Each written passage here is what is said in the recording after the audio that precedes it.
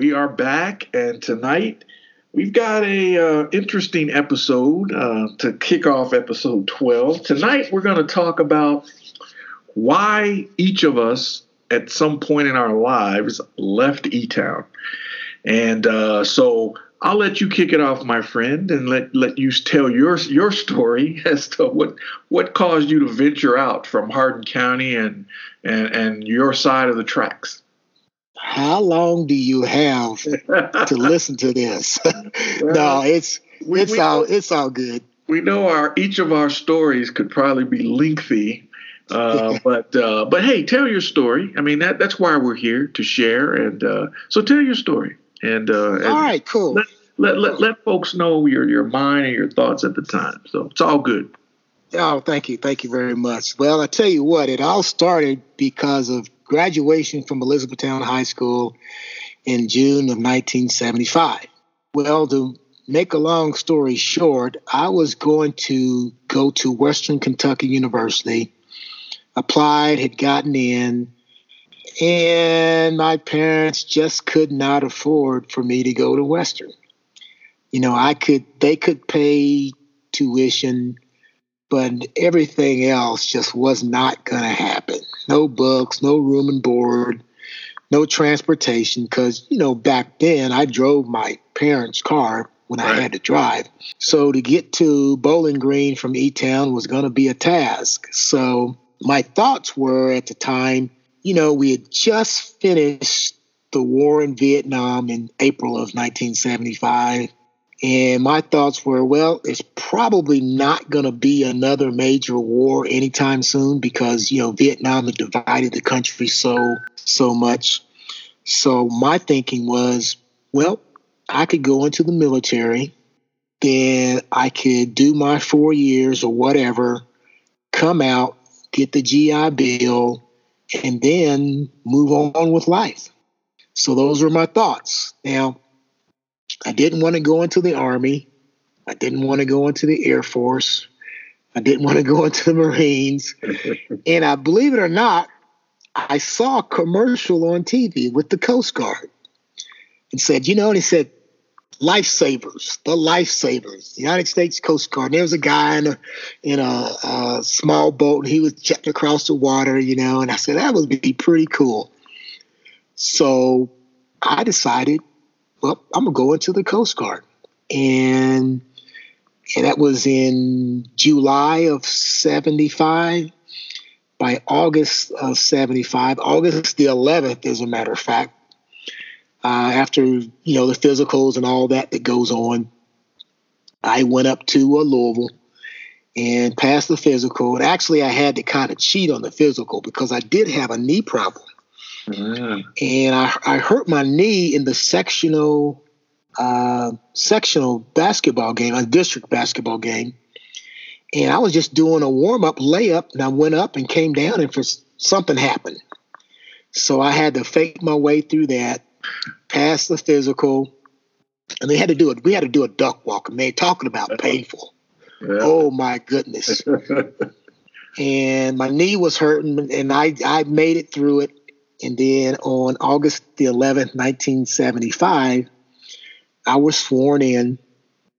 And the curious thing about halfway through my ceremony of being sworn in, I stopped and I paused for a second. My mind was thinking like, damn, I could die for my country. You know, so I paused for a second and then went, nah, okay, I'll be all right. So I was sworn in about 2:00 that afternoon. 3:00, I was on a plane headed to San Francisco. And that went right ahead into the Coast Guard. And after the Coast Guard, I spent, 4 years in. I spent 3 years totally in Texas, either in Brownsville or Padre Island. I was on a ship for a year. I spent a year and a half in Italy. Believe it or not, the Coast Guard is in Italy. Wow. And came back from Italy and went back to South Padre Island, was on a small boat station, spent a year there, and then I spent my last 6 or 7 months in a Marine Safety Office in Brownsville, Texas. So I, got out of the Coast Guard, came back to E-Town, and went out to ECC for a semester and then transferred to Eastern. And at Eastern, I was there for about 3.5 years. And while I was there, I met Lynn. And we got engaged in November of 1983 out at Freeman Lake. Like I talked about that before. Yes. And in September of 84, we were married. And the weird thing is that, and I should go back a little bit, make this long story longer, is that I had graduated from Eastern in December of 83. Lynn was still in school. She had one more semester to go.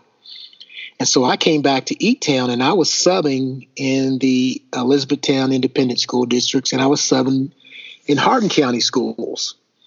And so I got my teaching degree, and I went back to E-Town High School and to sub.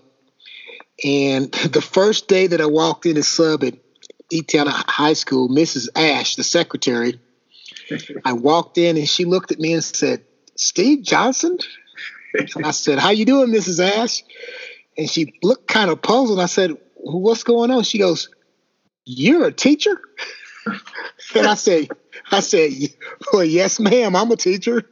I said, "We all do grow up after a certain amount of time. And, I've changed a little bit. And now, I'm here to sub." She goes, "Well, I'll be damned." So I think I went and subbed for, I don't remember who I subbed for, but that was the beginning of me subbing.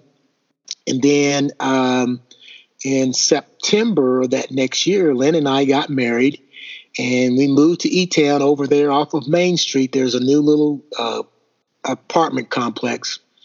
And so I was subbing and helping James Hare coach the freshman football team. And some kid came up to the football field at TK Stone and said, "Coach Johnson, your wife needs you. She needs you like right now." I'm like, "What the hell happened?" I thought maybe she had fallen or somebody had died. And so this was October of 1984. So I rush home and I get there and she says, "Hey, there's a Dr. Mosier from Indianapolis who said that he had interviewed you back in December and wanted you to come up to Indianapolis and apply for a job." I went, "Is that all? I thought you were dead." So I called him back and said, there's a job open after the first 9 weeks. And this was in October of 1984. We had been married for a month. We got married on September the 15th. And on October the 12th, we went up, interviewed, came back, and we sat down, because Coach Barrett was thinking about retiring. Right. We thought that maybe we can wait around for him to retire. But he wasn't sure if he was going to retire or not. And we had just been married. And it's like, wow, what do we do? Do we wait for him to retire, stay in E-Town, or do we take the opportunity, move to some place we've never been before, and opportunity was knocking, and let's see what we can do. And so we wrote out, piece of paper, pros and cons, one side and the other. And we said, well, let's go up for the interview, and went up for the interview. And he said, well, we want to offer you the job. Can you start on Monday? I went, what? Monday? I live in Elizabethtown, Kentucky. Wow. I can't start on Monday. You have to give me at least a week. Didn't know anybody in town, had no place to stay. And we had, in a week's time, had to come to Indianapolis, find an apartment, and then get moved to Indianapolis. And we moved into Greenwood, Indiana on October the 19th, 1984, not knowing anybody in town. And so that was the beginning of us, coming in Indianapolis, and we've been here ever since. Wow. Yes, that's my story in a nutshell. Amazing. Small version. Amazing. I always wondered, the Coast Guard, because a lot of folks in E-Town were, had served in the military, but you didn't hear a lot of people. I don't know of anybody other than you that actually went into the Coast Guard. So it was surprising. It's like, wow, the Coast Guard. Yeah. Well, my thinking was my dad was in the Army. He was a career guy. My older brother, Ralph, was in the Air Force, and he had some issues with the Air Force. I said, I want to do the Air Force. And so, I wasn't going to be a Marine. There's no way in hell I was going to be a Marine. And I didn't want to be in the Navy because they were, just gone too much. I said, the Coast Guard seems like, hey, it was going to be pretty cool. And, it was something different every day being in the Coast Guard. It was, it was search and rescue was the main mission, but we got into drug interdiction and illegal aliens. There was something different every day. Wow. And then once again, I was able to go overseas and spend a year in Italy and travel throughout Europe. And, here's a small town kid from E-Town who's traveling the world. Yeah, absolutely. Yep. How about you, man? What led you out of E-Town? My story is a little different than yours. As you say, we graduated June of 75. And, I was a wayward soul, man. I'm just going to tell you, I was a wayward soul.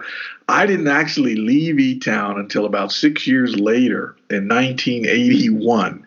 So while you were out serving in the Coast Guard and doing that kind of stuff, I was still in E-Town doing my thing. I was still DJing around town, working, odd jobs. I think the last actual job I had before I left E-Town, you might remember the shopping center on your side of the tracks. There's a shopping center out there where Houchins is now. There's the grocery store, right? So at the time, there was an S&H green stamp store out there, right? Yep. So I ended up getting a job working at that S&H green stamp store. Actually, it was a really cool job. Stocked the shelves. We emptied, the trucks came in every Tuesday, unloaded. We unloaded all the stuff that came in to put on the shelves, worked the counter. Folks come in with their books of stamps, and you count the stamps and go in the back, get their stuff. It was really cool. And I worked for a really cool lady that was my boss at the time. I can't remember her name. I can see her face. I can't think of her name. But that was the last job I had, before I decided to make the move to see, what's really going on outside of E-Town. Is there more to see? And so at the time, my younger brother, Ricardo, he had already left. Believe it or not, I'm the older brother, but he left before me, right? Yeah. And so he had joined the Air Force, and he had come home from in between that basic training. You go to tech school in the Air Force, and then you have that break where you come home. And I'm like, hey, the Air Force seemed to be doing pretty good by him. So I'm like, maybe I'll think about the Air Force, And I was anti-military because, like you said, Vietnam had divided the country. I was just not into the military. And there was a brother around town. You might remember this guy, or you might have been gone. But there was this brother in E-Town. His last name was Caps. He was a Navy recruiter. And he always used to be down at the Litchfield Road ballpark trying to recruit people into the Navy. He had a son who drove around E-Town, had a Eldorado. I think he had an Eldorado, had speakers on the outside of the car. And he'd ride around E-Town, man, playing music through his stereo. The speakers on the outside. I mean, you knew he was coming because you see this car and you hear the music, whatnot. But he was always trying to recruit people for the Navy. And I'm like, nah, man, I'm not interested in the Navy, blah, blah, blah. And he's like, you don't want to leave home, I'll leave your mom and all this stuff. Nah, man, I'm just not interested in the Navy. I'm not interested in the military, right? Because I was just like, nah, I ain't doing that. But it's amazing how things change. Because you see that, like, wow, this is doing all right by my brother here. Maybe there's something in this Air Force thing. So I go take the test, and I pass the test, And the guy says, okay, you passed the test. When do you want to go up and take your physical and do everything you got to do? And we'll swear you in and we can get you a date to set up. You can go to basic training, be gone. I'm like, okay, I'll do it on this date. Well, as close as that date got, as close as we kept getting to that date, I'm like, I don't know if I want to do this or not. So I backed out the first time. I backed out. I went and told the guys, like, I changed my mind. He's like, well, your test scores are good for like 30 days, if you change your mind. So, at the time, my wife, currently now Cynthia, we were dating and hanging out. We were having a good time. And, things were progressing. She was in school at Western. I was living in E-Town doing my thing. And, there comes a time when you realize, this is a nice girl I'm hanging out with. I got to step up my game to meet her level. And so I'm like, let me rethink this Air Force thing because, I got to have a job if I'm going to, think that I can hang with her, So went back, told the guy, hey, I'm in. When can I go? So he set me up and I go up to Louisville like you, go up to Louisville, take the physical. Didn't have any problems with the physical. And they said, okay, come back this date. We're going to swear you in and off the basic training you go. So went, told the folks, I'm leaving, going in the Air Force. They were shocked because they thought. Hey, yours too? Yeah, they're like, I'm never going to leave E-Town, whatnot. But I think they understood that there were other factors driving that decision, and they respected that. So date comes. I drive up to Louisville. Well, I don't drive. I catch the bus up to Louisville, the Greyhound bus station out there on the other side of town, and catch the bus, go up to Louisville, swear in and everything, spend the night in the hotel, and the next morning I get up and I'm on a plane to San Antonio, Texas. Never been on an airplane before in my life. And flying to San Antonio, Texas for basic training. Spent about 6 weeks in San Antonio. That fifth day, I'm thinking like, what the heck have I got myself into? Yeah. Basic can make that happen. God, what have I done, But it was do or die because I'm like, I got to do this because, it's time to see what you're made of. And so finished basic training, survived, went on to school, technical training school in another part of Texas, Wichita Falls, the Shepherd Air Force Base. And I spent about 9 weeks there learning my job that I was going to be doing in the Air Force. And lo and behold, when we get about a week or so from graduating from school, we get our orders. And half my class was staying in the States. The other half would go overseas. And so I'm thinking like, yeah, I'm gonna get to stay in the States. And Wright-Patterson Air Force Base was the closest base to Kentucky. And I'm thinking, well, maybe I'll get assigned to Wright-Pat. I'll be close, But that didn't happen. I ended up in the half of the class that got sent overseas. And so when I get my orders, my first assignment was supposedly going to be to Reykjavik, Iceland. Oh, man. Reykjavik, Iceland. And I'm like, what the heck? So I go home and I call my mom, call my parents, say, hey, I got my orders. I'm going to Iceland. My mom's like, what? I say, yeah, I'm going to Iceland. And she's like, oh, wow. She said, you know how moms are. It's like, is that going to be safe or whatnot? I'm like, I've never been to Iceland. I have no idea. Yeah. But anyway, I'm going to Iceland. So we're on break. Teacher gives us a break. We go on break. We come back from break. And he says, yeah, Airman Nelson. He said, I need to talk to you. He says, your orders have been changed. And I'm thinking like, oh, wow, I'm staying in the States. Maybe I'll get Wright-Pat, right? Nope. He said, nope, you're still going overseas. This time your order's been changed. You're going to Athens, Greece. Oh, okay. And I'm like, whoa, this is you sent me to Iceland. Now I'm going to Greece, right? So I called mom back. I said, hey, my order's been changed. I'm going to Athens, Greece. And so there had been a lot of people at the church that had been on vacation in Greece. And they're like, oh, your son's going to love it over there. It's gorgeous. It's beautiful, blah, blah, blah. And I did. That was the first time I had been out of the continental United States. And Athens, Greece was gorgeous. It's everything that we had studied. And if you studied history, the Parthenon and all the stuff that's surrounded Greece, marathon, Olympic Games, all that stuff. Well, it was there. And I saw a lot of that firsthand. And I'm like you said, I'm a small town kid from E-Town, Kentucky. And I'm seeing this stuff for real. And it was mind boggling.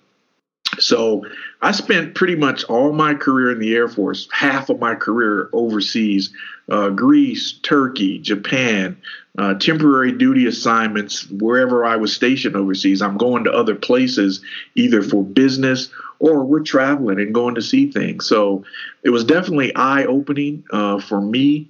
Again, a small town kid from Kentucky who had never been out of E-Town, never been out of Hardin County, never been out of the state for the most part, except to visit relatives in Indiana and down to Memphis to visit cousins and relatives down in Arkansas or Memphis.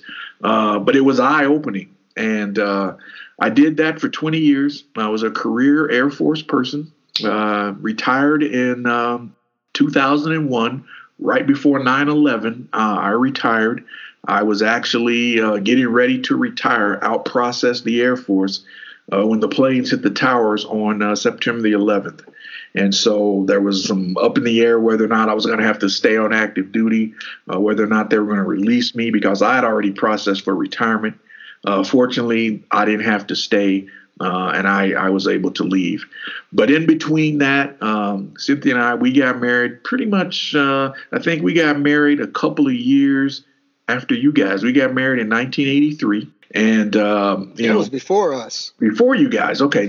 Yeah. Got married in 1983 there. Reverend Bishop married us. And they married us. And we had our reception. There was a Holiday Inn out on the other side of the tracks, out toward going toward Hodgenville, out going 31 on the other end of town. There was a Holiday Inn out there. And that's where we had our reception and everything. And here we are 35 years later, still together, enjoying life. We've had a lot of adventures and been back to E-Town off and on for different things.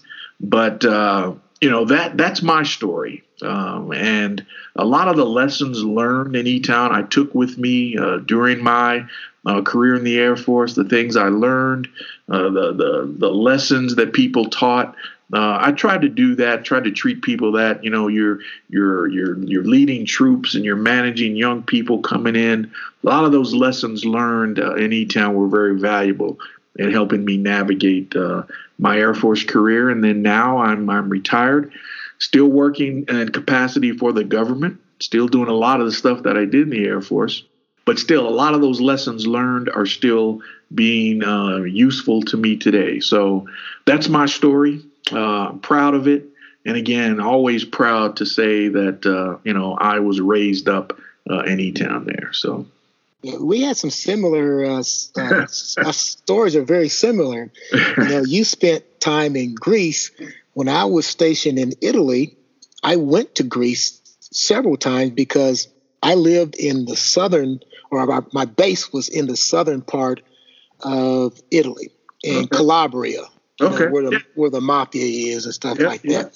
Yep. And so we would, jump on a train and we'd go to Sicily, or we'd, go over to Brindisi. There was an Air Force base in Brindisi.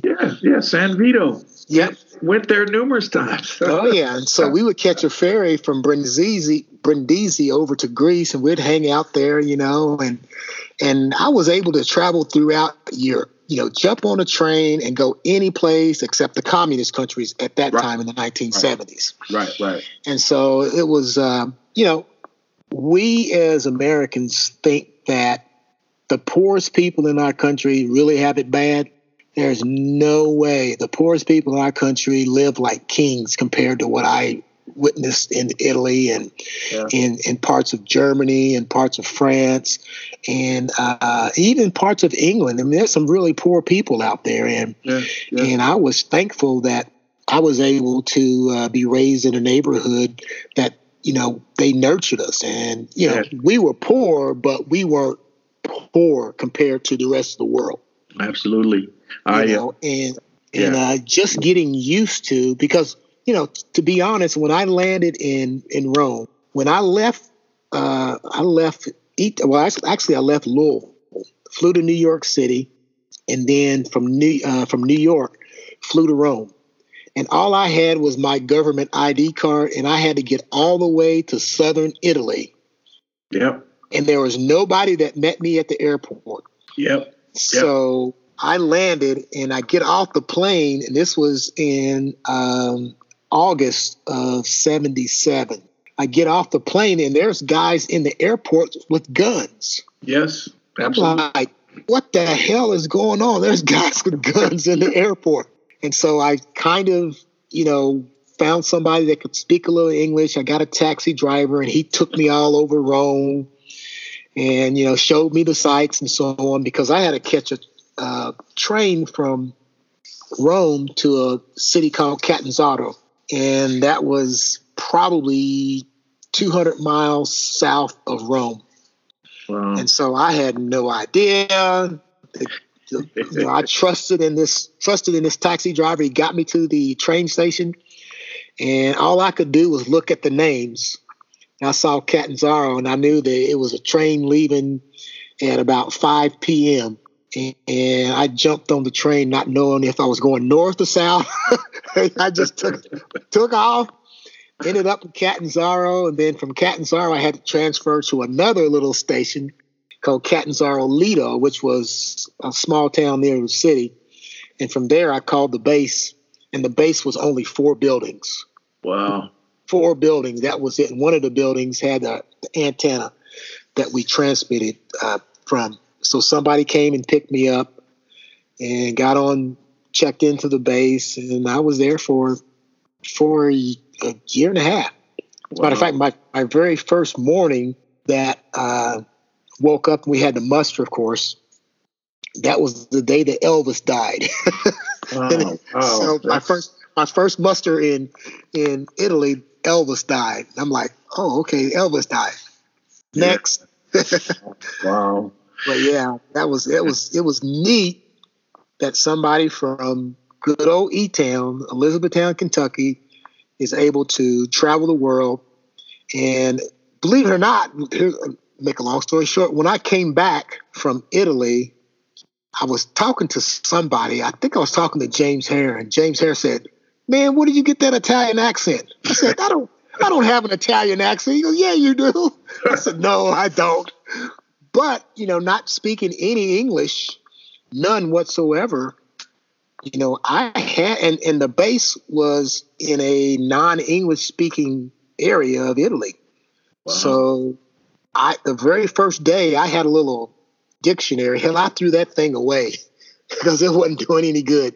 Yeah. And so within a year's time, I was able to speak, what they call baby Italian, which we said everything backwards. But I was able to get around and go every place I wanted to get to, Yeah, it's similar. I again never left the country, and so when I had to fly to Athens, I flew out of JFK in New York, and navigated from flew out of Louisville, JFK. I get to JFK, and my flight to Athens doesn't leave until sometime that night. And so I'm sitting in JFK Airport, and while I'm there, I had a little radio or something like that, and I tuned into WBLS, man, and listening to WBLS. Frankie Crocker was on, and I always heard about Frankie Crocker, but I'm sitting in JFK listening to WBLS, Frankie Crocker, and just oblivious to what's going on. And they call the flight. I go, and no one told me that I wasn't supposed to travel in a uniform. So nobody told me that, right? So I'm on the plane in full dress blues uniform. And so halfway through the flight, it was about an 8-hour flight from JFK to Athens. And so I'm on the plane, and this guy, he sees me sitting back. He gets up, he walks back, and he said, "Did anyone tell you you're not supposed to be in uniform?" I'm like, No, no one told me that. He said, "Yeah, you're supposed to be in civilian clothes." He said, when you show up at the airport, he's like, you don't want to draw attention to yourself. Same thing with you. I get to Athens airport that morning, and there are guys walking around the airport with guns, with Uzis and carrying on. I had never seen anything like that. Fortunately, someone was there to meet me and take me to the base. So first, I was in Athens for 2 years. lived on the base. So I was single, so I lived in the dorm. So there was, you lived on the base. It was all good, whatnot. When I went to Turkey several years later, there was no base. You lived downtown amongst the Turkish people. And so just myself and another American in this building, and he and I struck up a good friendship and everything, and we hung out together. But you talk about poverty, like you say, and until you see poverty up close and personal, it affects you, man, in a way that, it hits you. And I have to tell you this story. There was a McDonald's around the street from my apartment. I used to go there. I'd come from the gym at night from playing ball. And that was another thing I did pretty much all my Air Force career. I didn't play basketball in high school, as I alluded to one of our other episodes, but I played basketball, base level varsity basketball, pretty much all my career. And I traveled around, played a lot of basketball. And so this particular night, I'd been playing intramurals and come home, and there was a McDonald's around the street. So I go to the McDonald's, and there's this little kid standing outside. He's dirty, whatnot. And a lot of, kids ran in packs around the city. And so this kid was standing there. So I go in, and he looks at me, and I wave to him. And what Turkish I knew, I spoke to him and said, come on in and everything. So I go in, and I buy what I'm getting. And then I motioned to him. I said, in Turkish, I said, what do you want? And the lady, she spoke English, and I said, give him whatever he wants. So she's like, oh, that's very nice and everything. So he orders what he wants, and she gives him his meal, and we walk back outside.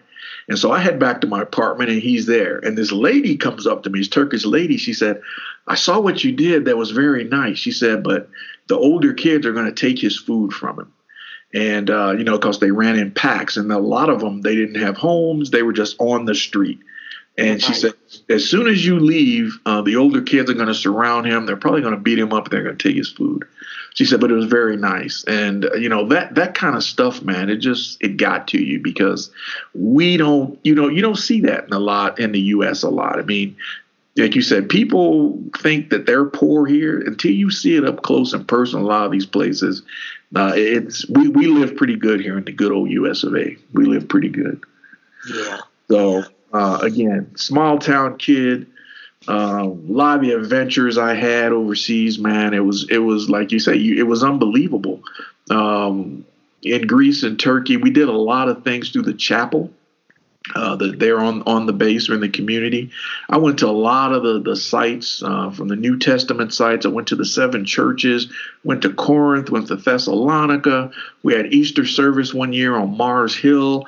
Just amazing things that we did that it was like mind boggling to me, because I never expected to see any of those things except in the book. You read about the Parthenon, or you read about this or that. And then when you actually see it, you're like, wow, this is mind boggling, that, and you were humbled by it.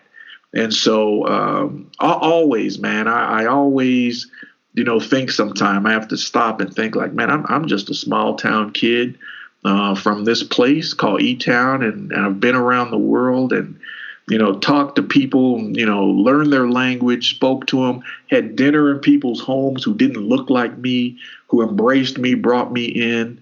It's mind-boggling. And so I am grateful for that. And again, a lot of the lessons learned were from that baseline, that grounding that I received in E-Town. Yeah. Some of this, I think this is going to evolve into maybe a quick story time, because I'm going to go back to my time in Italy. And when I first arrived there, like I said, the very first day that I arrived on my base in Salia Marina was actually the base. At that time, it was known as Samir Kriki. But there was a German club that was probably a mile down the beach from where I was stationed. Now, my base was 4 buildings. It had a lunchroom, and we had, kind of like separate apartments. And there was the CO's little house, and then it had an office combined with engine room, basically generator that generated power. But we also had a beach house that was probably a quarter of a mile from the base, and we could walk up and down the beach. We go down there and we could hang out. You know, some people went down there and drank beer and, you know, just did normal stuff. But there was a German club that was about a half a mile or a mile from our beach. And the Germans would come in during the summertime. And I don't know if you remember this or not, but most of Europe takes off in August. Yep. The places close down. Yeah. I mean, everybody goes on vacation, and we as Americans, we don't understand that. You know, we believe in just working our behinds off and maybe getting a day here or maybe getting a day there. Well, all of Europe takes off the month of August, and it's paid. Yep. So we were at going down to this German club. I'd just gotten there, and this guy from San Diego, brother from San Diego, his name was Daryl. I can't remember his last name. He goes, "Hey, Steve, let's go down to the German club. You had a long trip, let's go get in the sauna, and just hang out." I said, "Okay, yeah, let's go do that." I had never been in a sauna before, but I was game, so go down to the Robinson Club. And so we go into the Robinson Club. It's a beautiful club. And, most Germans were very colorful, and most of Southern Italy was very dull. They wore black all the time. They were mourning somebody that died 8 centuries ago. But when the Germans came in and opened their club up, I mean, there was colors everywhere. Everybody had a good time. I said, "Oh, this is going to be great." So we go into the sauna room, and there's a shower room. There's like some hooks right there, and then there's a door for the sauna. I said, "Man, I've never been in a sauna before." So, "Don't worry about it." It says, "All you do is we go in, you put your clothes in a locker over here, you throw your towel over your shoulder, and then we just go into the sauna." I went, "What do you mean you throw your towels over the sauna?" I said, "Do you go in there with clothes?" "No, you could take your clothes off." I said, "You go in there naked?" He goes, "Yeah." I went, "I don't know about that." So I went, "Okay, when in Rome, do like the Romans, right?" So right. I, put our clothes up, threw my towel over the shoulder, opened up the door, and walked into the sauna. And the sauna was developed where it had like 3 layers. One on the bottom, there's a middle layer, and there's an upper layer. And I opened up the door, and I looked inside, and there were all these naked women in there.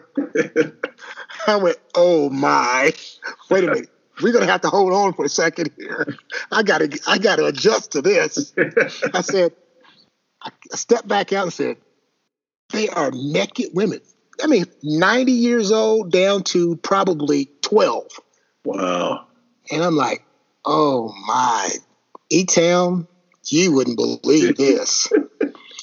And so we go into the sauna, and, a lot of the Germans spoke English, and we carried on a conversation. I talked about everything that you can imagine so that I could focus. But that was just different, and when we went out to the pool, people would be laying out topless. Yeah. If they were going to change clothes and to go to dinner at the restaurant, they would just take their clothes off right there at the pool, change clothes, and then go do what they had to do. Yeah. That was different for somebody from E-Town. Yeah. You go to the beach. I went to the beach, and I never ever saw a kid under the age of 10 with clothes. Yeah. They were all naked. That's true. In America, we go, "Oh my God, where's the parents? What? How can you let your kids run around like that?" But over in Europe, that was the norm. Yeah. We've got so many hang-ups. Yeah. That the norm for most people is, we think that, "Oh wow, we shouldn't be doing that," but that's just the norm. And yep, I remember, in Greece, first time, friends, let's go to the beach this weekend. It is like you walk into the beach and everybody's naked. It's like, I'm like, whoa, but that was the norm. And after a while, you just like, okay, you just got used to it, and everything. And, it's, I don't know, man. It was just, it's mind boggling to, listen to some of your stories and knowing where we've come from and where we came from. And here we are, we're reminiscing about, world travels and everything. And, the reality that, we're just two plain old country boys, from this little town that birthed us. And, we have a ton of, experiences now to share that have molded us and made us into the men that we are now. But it all started in your neighborhood on Miles Street. It started in my neighborhood in the bottom. So, yeah, that's E-Town. And last week, speaking of, there's a lot of our classmates that have moved. Yes. And have gone other places, and some has come back and so on. Well, last week I was in Clarksville, Tennessee, visiting Alex. We went down and visited him for a few days. He had just come back from TDY down in Louisiana, Fort Polk. And so, remember Jessica Woodard?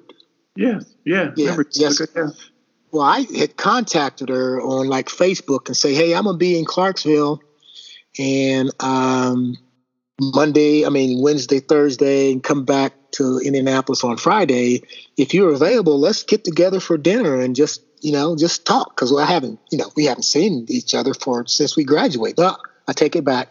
I think the 40th reunion, she was there, our 40. Okay. And so we met in some little place in Nashville, and we just talked. And she brought up some things that we had forgotten about, because Jessica had left E-Town in 1975 also, and has never gone back. Wow. So we were just talking about, people that we knew and events that happened and things that went on. And it was just a nice dinner.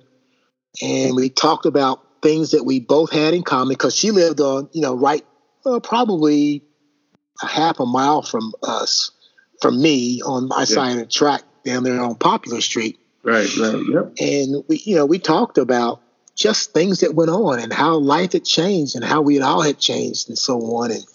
And how she said that, the only thing in E-Town is the house that she grew up in, and she sold it.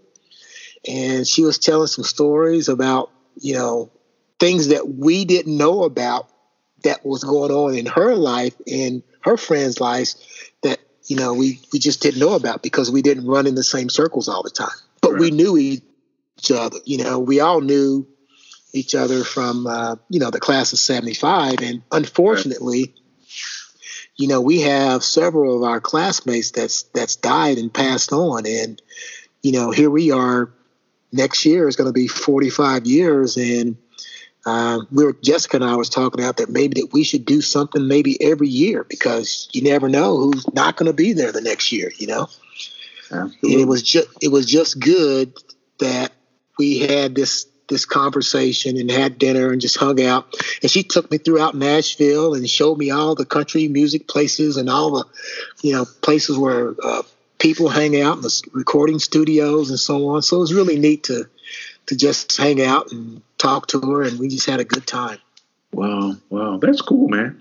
And it's really cool too. And a lot of my travels, I think I've met I take that back. I've met several people from Kentucky. You'll be places and you'll just strike up a conversation with somebody, or you'll have on a shirt or something, and they say, hey, you from Kentucky? And I'm like, yeah. And they'll say, where? And I guarantee, man, when you say, oh, I'm from a place not too far from Louisville called Elizabethtown, they're like, you mean E-Town? Yeah. How you know about E-Town? He said, oh, man, everybody knows about E-Town.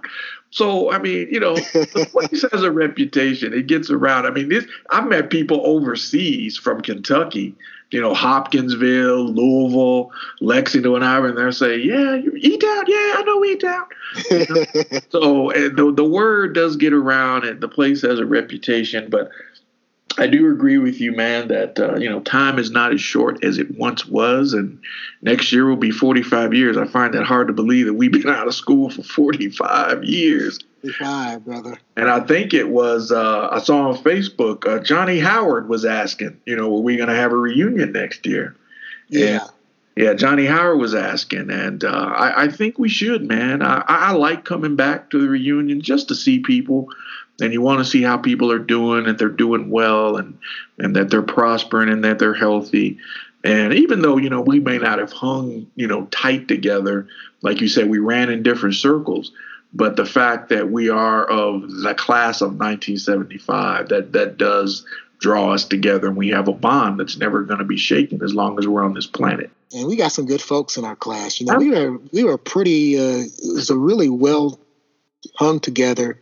Yes. Class. We had everybody that you can imagine. Oh gosh, I forget.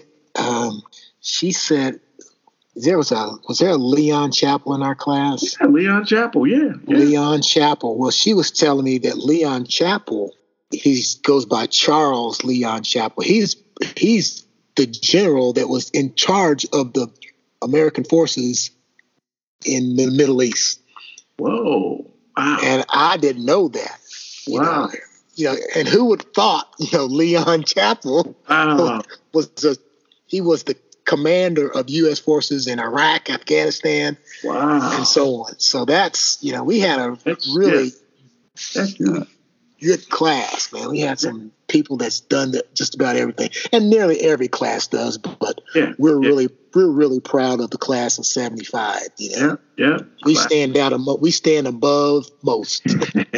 Class of 75, absolutely. Yeah. I'm proud of it. So I'm looking forward to it. I hope the word does come down that we are going to get together next year. And the 40th was cool. There wasn't a lot of people there, but it was a good turnout. And so I'm hoping, we at least have that many and maybe some more to show up for 45 if we do it. I think we should. So yeah, me too. So I agree. I'll be on the lookout for that. So we're at the top of the hour. Okay. This was a good conversation, Wayne. Good conversation. It was a good conversation. Maybe give folks a bit more insight as to who we are and what we've done in our lives since we did leave town so many years ago. We do manage to come back every now and then. Most of my family is still there, and I know you come down and visit. Like you say, you come to football games every now and then, and you still have friends down there. So we haven't totally detached ourselves from E-Town. We still find a way to get back every now and then and fellowship. Get back on fellowship. So I'm always teasing, Wayne. I'm always teasing. I tell people all the time, and I say this out of jest, that the best thing out of E-Town is I-65. It's a great place to grow up. It's a great place to raise kids. But to me, now that I've been out throughout the world and so on, E-Town's it's just not part of my life anymore, other than going down to visit. I've stuck my roots. They're penetrating the ground in Indiana. I will never be a Hoosier. Ever. But, my heart, my life goes to, the experiences and the friendships and the people that we grew up with, the parents and the colleagues that we had in E-Town. Two small country boys from a small town, experiencing the world, adventures every day. Yep. Adventures. And ditto for me as well. As you get out and about, you see that there's a big world out there. And, we've experienced it, and it's been good. I don't know where I'm totally going to end up. Right now, we're in Colorado, and it's nice out here and everything. I'm not sure if this is going to be the end all, the be all.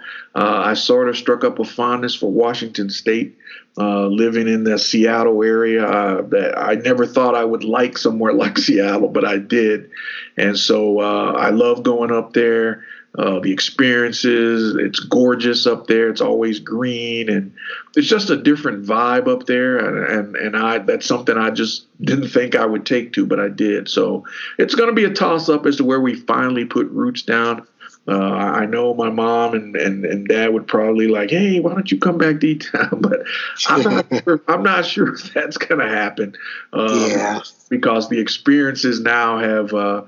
They've broadened my horizons, and I think that's a good thing. I want the same thing for my nieces and nephews, that they get out there and explore the world and see, that there's a lot going on, outside E-Town. But you never forget where you come from. You never forget your roots, and you never forget the lessons learned that help you once you get out there in this big world. That those lessons help you navigate, and they keep you grounded. They keep you humble a lot of times. So I'm grateful for that. So that said, this will wrap up episode 12. And again, I think this was fantastic, man. Fantastic. We're getting a lot of feedback from the page. I saw Donna Richardson commented on the page. I think Debbie Nuz commented on the page. So we're the word is getting out about what we're trying to do, and it's appreciative of folks making their comments. So absolutely, and if any of our classmates or friends or people that we know that's from E-Town and you want to join us on the podcast, we'd love to have you. The only thing that you have to have is Skype. You can download it relatively easily, and you can find us on Skype, and then we'll make you part of the broadcast. I know that I've talked to a few people. Brian Russell said he wants to join us sometime, and I've almost convinced Jessica Woodward Brown to join us. She says, I don't have Skype, but she has some great stories that I think that we can incorporate in there. And so anybody that wants to have any topics or anything, want to contact us, we'd love to have our classmates and our friends and family on. So just let us know. Send us a note. Send us a text or contact us on our Facebook page, and then we would love to have you on here. Absolutely. Yep. More the merrier.